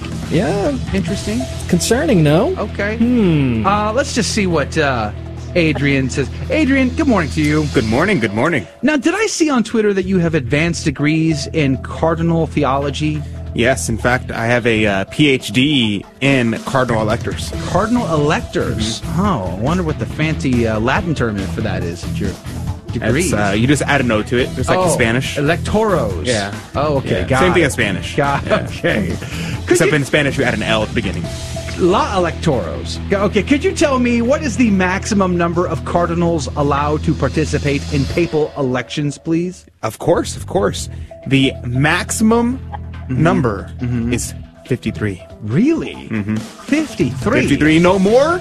Huh. And I guess you could technically have less. We're like at 130 something right now. Okay. What's up with that? All right, Cindy and Jeff, you got options. The canon law allows for a maximum number of papal electors. Is it 53, as Adrian says, or is it 120, as Rudy is suggesting? 15 seconds on the clock. Who's right? Who's wrong? Cindy and Jeff, what say you? We are thinking we're going to go with Rudy's answer of 120. 120. Survey says $120. 120 is the correct answer, according to Canon Law. And yes, we are actually over that number. Hopefully, once the bunch retire, we'll get back down to 120. All right, you're in the cup. You're in the cup. Praise be to God. Let's see if we can't double your chance with the easiest question of all time.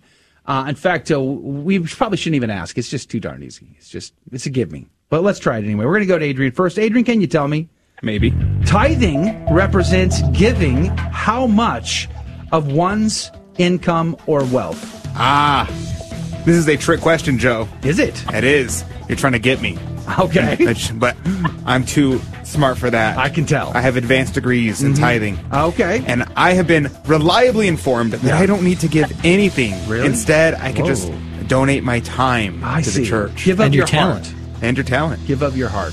I give my time and talent instead. All right, so time, talent. Okay, that's your answer. Yep. Interesting. Okay. Rudy, could you tell me, tithing represents giving how much of one's income or wealth? Are you talking about tithes?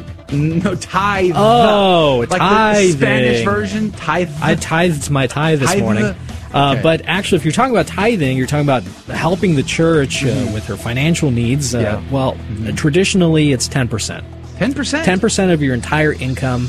Some say before taxes, other people say after taxes. I see. Okay. Well, I don't know. Right. I don't know what to answer in that regard. But I see. I've read something about this in the Bible once. But Cindy and Jeff, the answer is it 10% as Rudy is suggesting, or is it time and talent as Adrian is trying to get us to believe? 15 seconds on the clock. Who is right? Who is wrong? What say you? Time and talent is very important, but it's suggested for the 10%. So this is kind of tricky. I don't know that this is a fair question because I need an answer. We're going to run out. Rudy, we're going with Rudy. Okay, service. Now, do you think it's before taxes or after taxes? Well, let's just save that for the after show. The word tithe literally means 10, like a tenth. 10%. 10%. Now, it's a precept of the church that we have to give, and 10% is the standard. But nonetheless, time and talent we should also give. All right, we got to go on to the third question. Could be a perfect score. You're doing great so far. Back to Rudy. Rudy, what is the term used to describe how the Holy Ghost proceeds from the Father and the Son? Yes, very simple term. Transmogrification. Trans whom? Transmogrification. Gesundheit. What was that? Transmogrification. Oh, okay. Adrian, maybe you could help. What is the term used to describe how the Holy Ghost proceeds from the Father and the Son? We say it every Sunday in the Creed. It is spiration, a breathing out. Spiration. Really? This is not a tricky question, Cindy and Jeff. What is the term? We don't say this term in the Creed, but we refer to it anyway. Is it spiration, as Adrian says, or transmogrification, as Rudy wants us to believe? 15 seconds on the clock. Who's right? Who's wrong? Cindy and Jeff in Louisville, Texas. What say you? Without hesitation, I am saying Adrian with spiration. What? Without hesitation. Did you hear that, Joe? Cindy, I may not count that answer because it seems like you broke the Clearly. golden rule of the show. Clearly, Cindy and Jeff are the most attractive of couples. Ever. The greatest of spouses. Wise and wise, beautiful. Clearly. Spiration is the correct answer. Congratulations. That was a tricky one, but you're in the cup. Perfect score. Well done. Thanks for playing our game and having a chuckle with us today, Cindy and Jeff. Thank you. I'm going to put you guys on hold. God bless you. That is going to do it. We'll see you in the after show with Angela. Thank you for joining us on Your Catholic Drive Time, where it is our pleasure to keep you informed and inspired. Join us Monday through Friday at the same time, right here on your favorite Catholic radio station. Don't forget to connect with us. Just go to Facebook.com/Catholic Drive Time. Again, that's Facebook.com/Catholic Drive Time. Be sure to share more than just us today. Share Jesus with everyone you meet. Bye now, and God love you.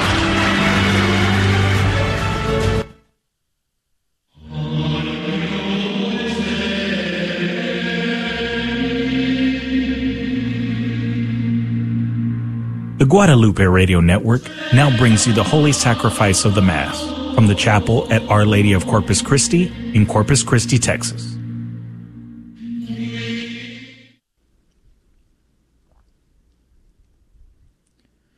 Welcome to the Holy Mass at Our Lady of Corpus Christi Chapel. Today is Thursday of the 22nd week in Ordinary Time. The intention for today's Mass is for all of our online viewers and for those joining us through Guadalupe Radio. Christ is the world's light, He and none other. Born in our darkness, He became our brother. If we have seen Him, we have seen the Father. Glory to God on high.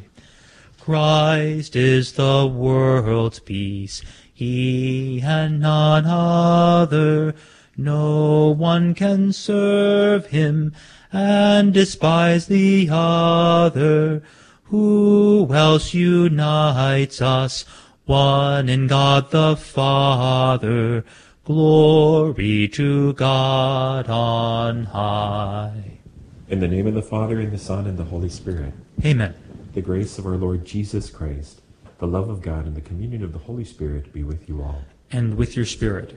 Let us acknowledge our sins and so prepare ourselves to celebrate the sacred mysteries.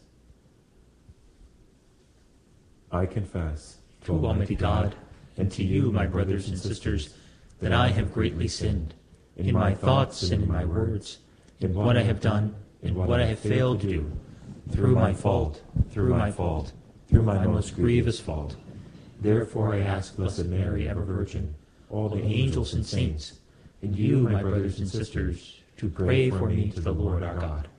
May Almighty God have mercy on us, forgive us our sins, and bring us to everlasting life. Amen.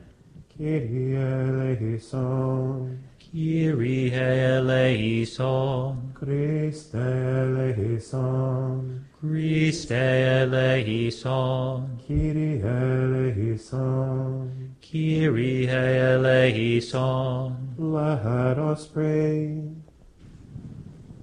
God of might, giver of every good gift, put into our hearts the love of your name, so that by deepening our sense of reverence, you may nurture in us what is good, and by your watchful care keep safe what you have nurtured. Through our Lord Jesus Christ, your Son, who lives and reigns with you in the unity of the Holy Spirit, God forever and ever. Amen.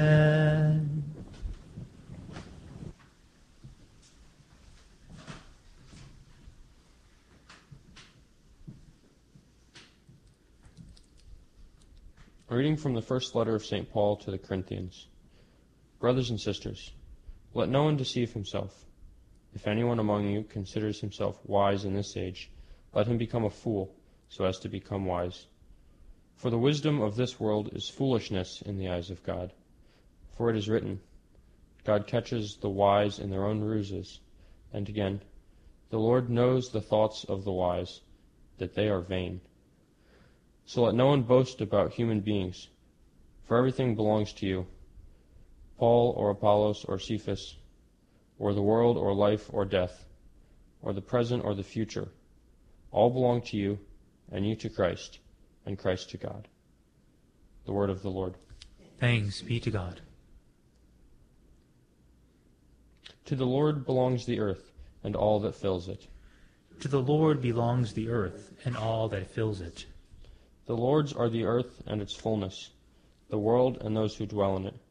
For he founded it upon the seas and established it upon the rivers. To the Lord belongs the earth and all that fills it. Who can ascend the mountain of the Lord, or who may stand in his holy place? He whose hands are sinless, whose heart is clean, who desires not what is vain. To the Lord belongs the earth and all that fills it.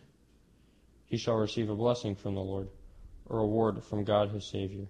Such is the race that seeks for him, that seeks the face of God, seeks the face of the God of Jacob. To the Lord belongs the earth and all that fills it. Alleluia, alleluia, alleluia. Alleluia, alleluia, alleluia. Come after me, says the Lord, and I will make you fishers of men. Alleluia, alleluia, alleluia. The Lord be with you. And with your spirit. A reading from the Holy Gospel according to Luke. Glory to you, O Lord. While the crowd was pressing in on Jesus and listening to the word of God, he was standing by the lake of Gennesaret. He saw 2 boats there alongside the lake. The fishermen had disembarked and were washing their nets.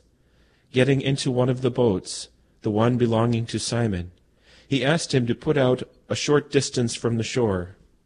Then he sat down and taught the crowds from the boat. After he had finished speaking, he said to Simon, "Put out into the deep water, and lower your nets for a catch." Simon said in reply, "Master, we have worked hard all night and have caught nothing. But at your command I will lower the nets." When they had done this, they caught a great number of fish, and their nets were tearing. They signaled to their partners in the other boat to come help them. They came and filled both boats, so that the boats were in danger of sinking. When Simon Peter saw this, he fell at the knees of Jesus and said, "Depart from me, Lord, for I am a sinful man." For astonishment at the catch of fish they had made seized him, and all those with him, and likewise James and John, the sons of Zebedee, who were partners of Simon. Jesus said to Simon, "Do not be afraid. From now on you will be catching men." When they brought their boats to the shore, they left everything and followed him. The Gospel of the Lord.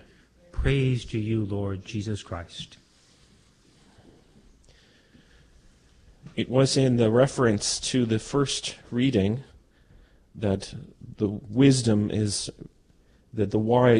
this world is foolishness in the eyes of God, that St. Justin Martyr said that a 4-year-old child who is able to make an act of faith in Jesus Christ has more wisdom than the wise of this world, who with all of their study and all of their knowledge cannot perceive the incarnate wisdom who is Jesus Christ. And this is a thing that what converts people, what catches men, is mostly not well-formed intellectual arguments. The place for apologetics is to remove obstacles to people so that they can enter into, a serious inquiry of the faith of Jesus Christ. But what really catches men is Jesus, the love of God made incarnate. And what's most important to bring about conversion is to facilitate an encounter, a living encounter with the real Jesus Christ through the sacred liturgy of the church. Recently, we all know about Shia LaBeouf, the famous actor, who was, he had an encounter with Christ through the Holy Mass, and that was ultimately what converted him. I just found out this morning the Vatican is open to meeting with him and discussing his conversion. And the truth is that Jesus in the Eucharist just needs to be unleashed.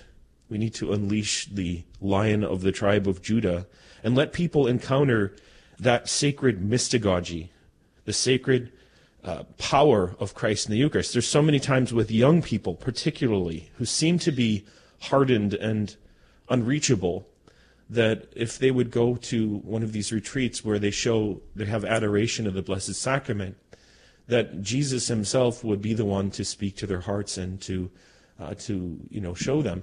But how do we get there? Well, you have to be a living encounter with Christ, because people aren't even willing to come into the presence of the Blessed Sacrament. Jesus said, "I give my flesh for the life of the world." And that means the world that he so loved, that he came to die for, is the same world that we have to have that love and that zeal to follow Jesus. And that's the other power of the Eucharist, is that apart from Jesus, we can do nothing. If we try on our own, we can fish all night, and we can, on our own attempts. But by obedience to God, obedience to Jesus, who said, cast out your nets, duc in ultum, cast into the deep, that we can cast forth nets into the depths of humanity. With Jesus, we can have a harvest that is super abundantly fruitful. And ultimately, how do you reveal Jesus in the Eucharist? That has to be with kindness. As Fulton Sheen said, the three things that bring people into the Catholic Church are kindness, kindness, and kindness. What does that look like? Well, in Asia, where they're doing lots of work ad gentis to people who have never heard of the gospel, they've never really seen the face of Christ, they do works of mercy.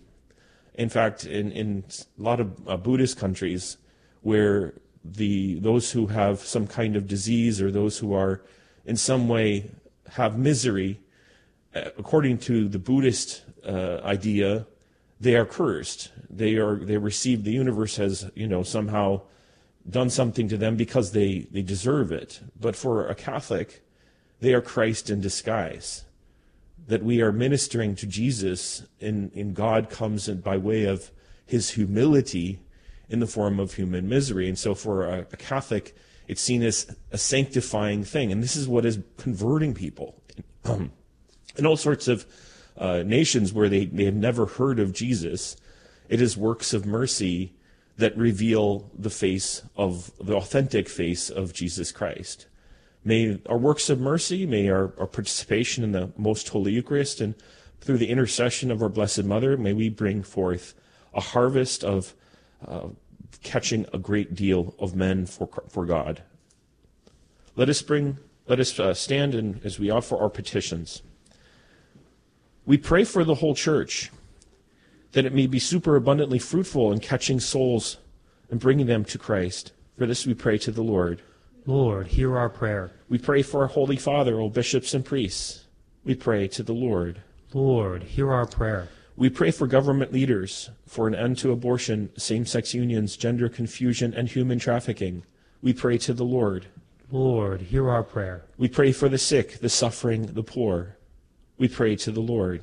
Lord, hear our prayer. We pray for all of our beloved dead. We pray to the Lord. Lord, hear our prayer. Eternal and blessed Father, we ask you to hear us, for we make these and all our petitions in the holy name of Jesus Christ, and through the powerful intercession of our Mother Mary, we pray together. Hail Mary, full of grace, the Lord is with thee. Blessed art thou among women, and blessed is the fruit of thy womb, Jesus. Holy Mary, Mother of God, pray for us sinners, now and at the hour of our death. Amen.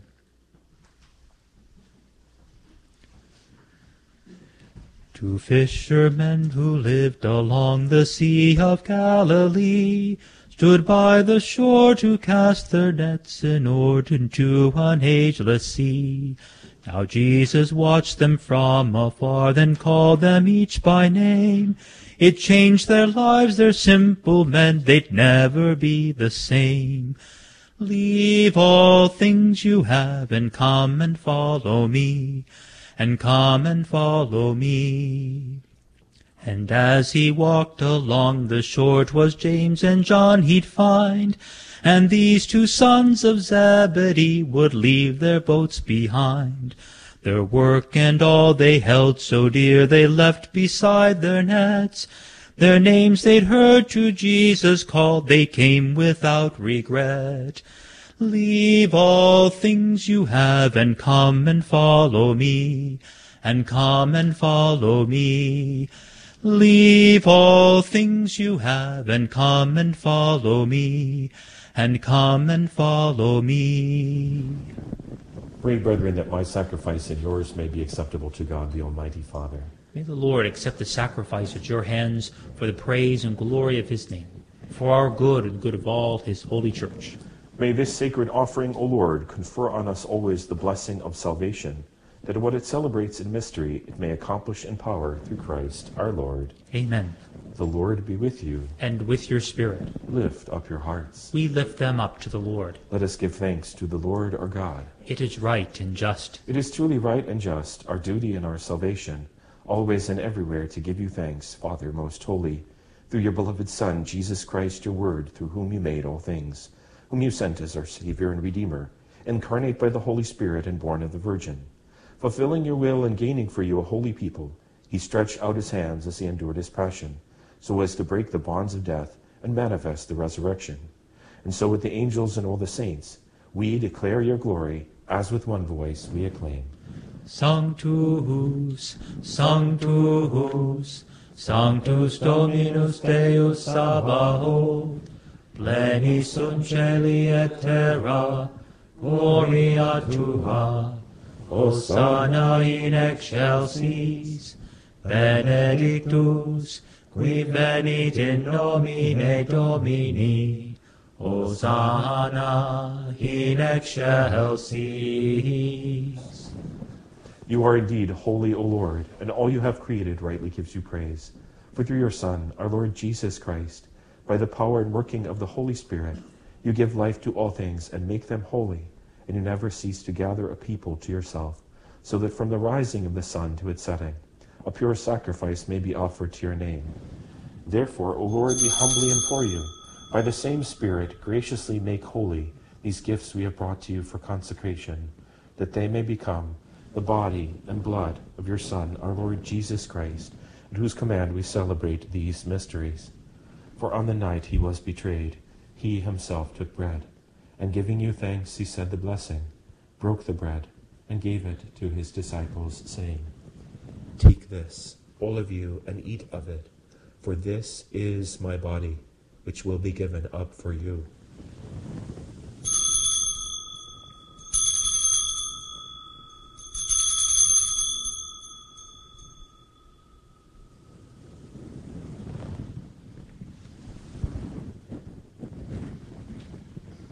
In a similar way, when supper was ended, he took the chalice, and giving you thanks, he said the blessing, and gave the chalice to his disciples, saying, Take this, all of you, and drink from it, for this is the chalice of my blood, the blood of the new and eternal covenant, which will be poured out for you and for many, for the forgiveness of sins.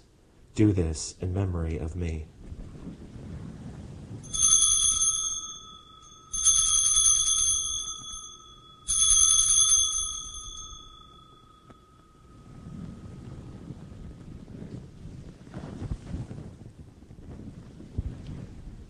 A mystery of faith, we proclaim your death, O Lord, and profess your resurrection until you come again.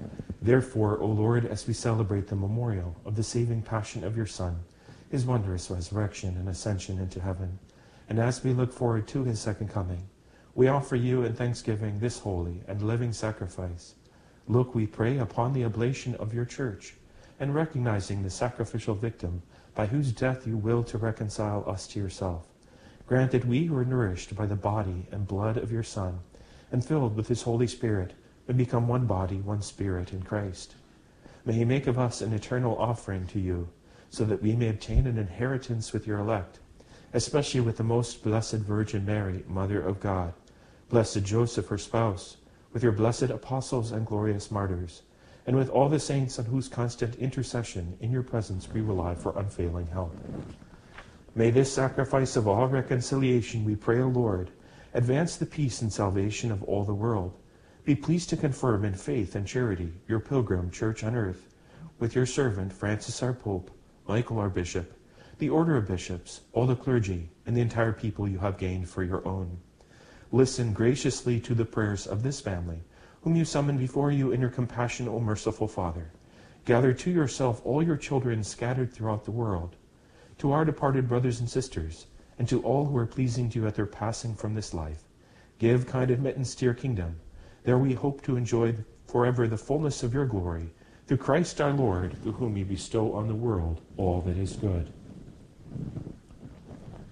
Through him and with him and in him, O God, Almighty Father, in the unity of the Holy Spirit, all glory and honor is yours forever and ever. Amen. accepti salutaribus moniti et divini institutione formati, audemus dicere.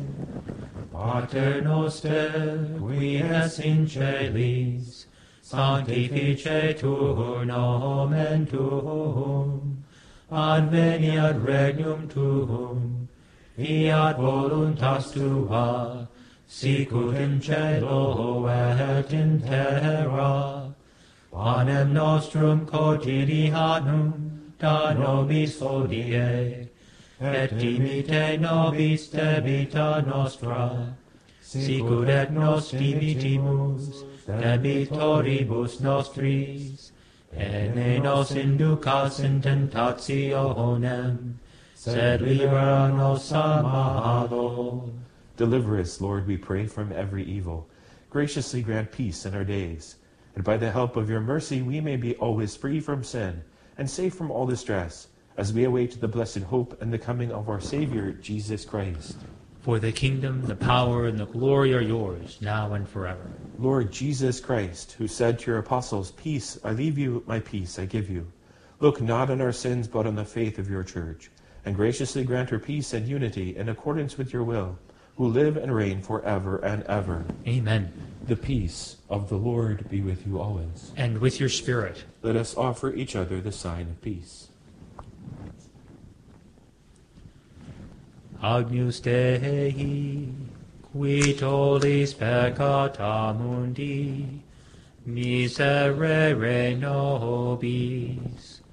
Agnus Dei, qui tollis peccata mundi, miserere nobis. Agnus Dei, qui tollis peccata mundi, dona nobis pacem.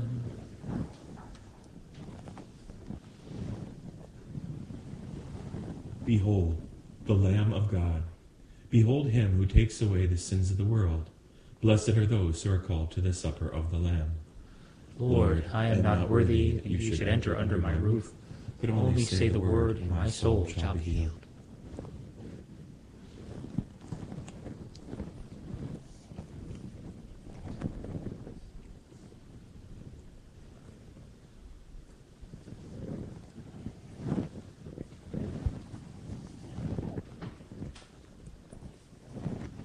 Communion Antiphon. How great is the goodness, Lord, that you keep for those who fear you.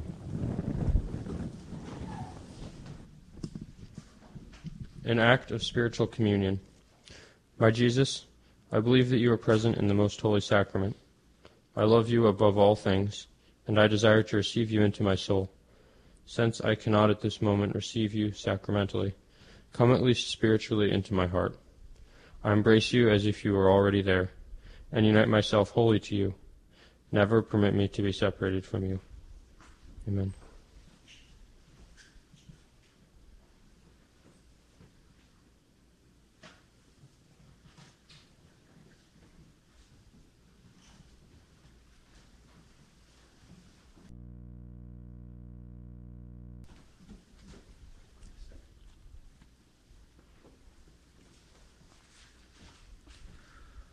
Adoro te devote, latens Deitas, que subis figuris vere latitas, tibi secor meum totum subjicit, quia te contemplans totum deficit.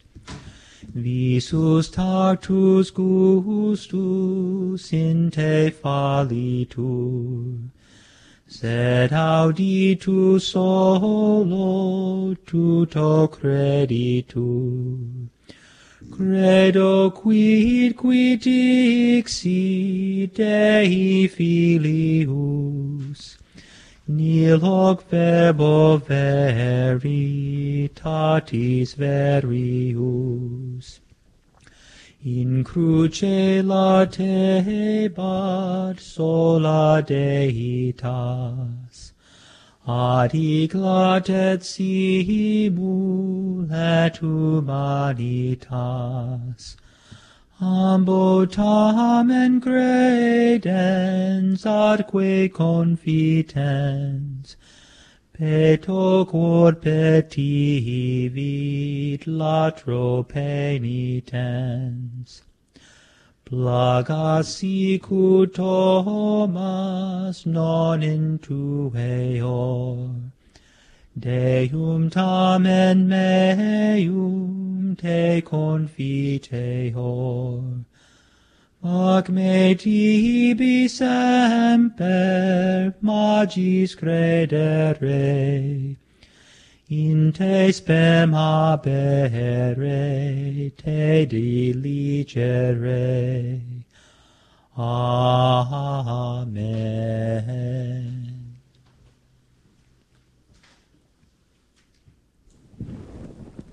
Let us pray. Renewed by this bread from the heavenly table, we beseech you, Lord, that being the food of charity it may confirm our hearts and stir us to serve you and our neighbor through Christ our Lord. Amen. The Lord be with you. And with your spirit. May Almighty God bless you, the Father, the Son, and the Holy Spirit. Amen. Go in the peace of Christ. Thanks be to God. God, we praise you. God, we bless you. God, we name you sovereign Lord, mighty King, whom angels worship, Father, by your church adored. All creation shows your glory. Heaven and earth draw near your throne, singing, Holy, holy, holy, Lord of hosts and God alone. True apostles, faithful prophets, saints who set their world ablaze, martyrs once unknown, unheeded, join one growing song of praise. While your church on earth confesses one majestic Trinity, Father, Son, and Holy Spirit, God our hope eternally.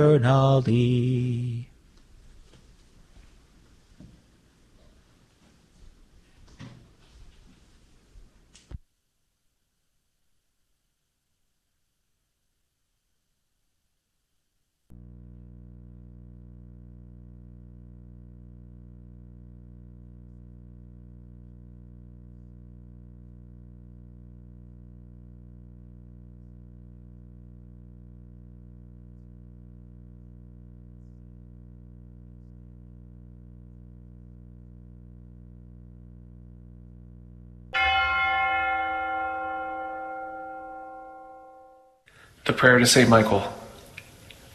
Saint Michael the Archangel, defend us in battle. Be our protection against the wickedness and snares of the devil. May God rebuke him, we humbly pray. And do thou, O Prince of the heavenly host, by the power of God, cast into hell Satan and all the evil spirits who prowl about the world seeking the ruins of souls. Amen. Prayer of Deliverance. Almighty God and Father, we beg Thee, through the intercession and help of the archangels, Saint Michael, Raphael, and Gabriel, for the deliverance of our brothers and sisters who are enslaved by the evil one, from anxiety, sadness, and obsessions. We implore Thee, deliver us, O Lord. From hatred, fornication, and envy. We implore Thee, deliver us, O Lord. From thoughts of jealousy, rage, and death. We implore Thee, deliver us, O Lord. From every thought of suicide and abortion. We implore Thee, deliver us, O Lord. From every form of sinful sexuality. We implore Thee, deliver us, O Lord. From every division in our family and every harmful friendship. We implore Thee, deliver us, O Lord. From every sort of spell, malefice, witchcraft, and every form of the occult. We implore Thee, deliver us, O Lord. Thou who said, Peace I leave with you, my peace I give unto you, grant that through the intercession of the Virgin Mary, we may be liberated from every demonic influence and enjoy Thy peace always. In the name of Christ our Lord. Amen. celebrating the culture of life. This is the Guadalupe Radio Network, radio for your soul.